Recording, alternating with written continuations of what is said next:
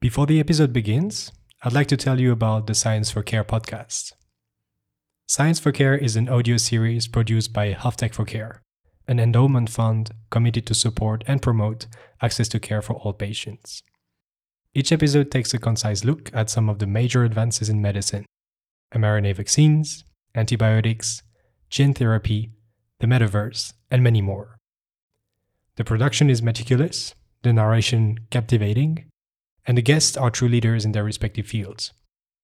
If you listen to Impulse, then you'll be for sure interested, so don't wait any longer and go listen to the first 2 seasons of Science for Care.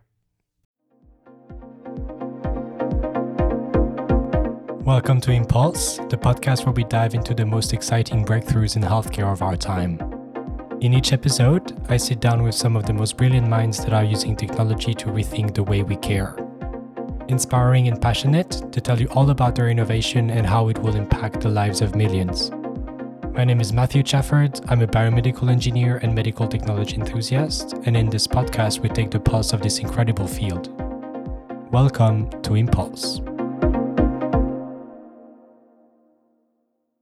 When a woman had a reconstruction following a mastectomy, the idea was to give her the look and the shape of natural breasts, but for herself as a woman, she could not feel things.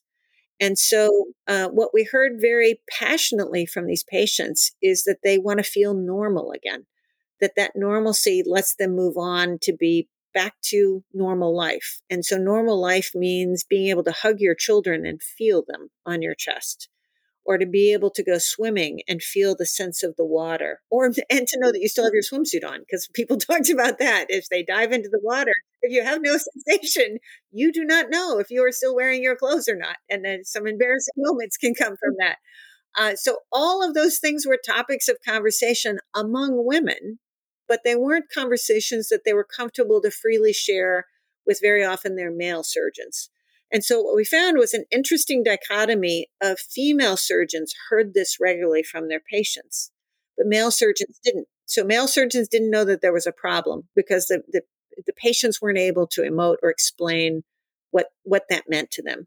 And so we've started raising awareness about the opportunity to provide sensation during the reconstruction, trying to arm women to be able to ask the question. First of all, decide, is it important to you? It may not be important. If it's not important, then you've made a good choice for yourself. But if it is important, ask your surgeon about it and be prepared to talk about what you need as an outcome of the procedure, and then give your surgeon the feedback as you get sensation back.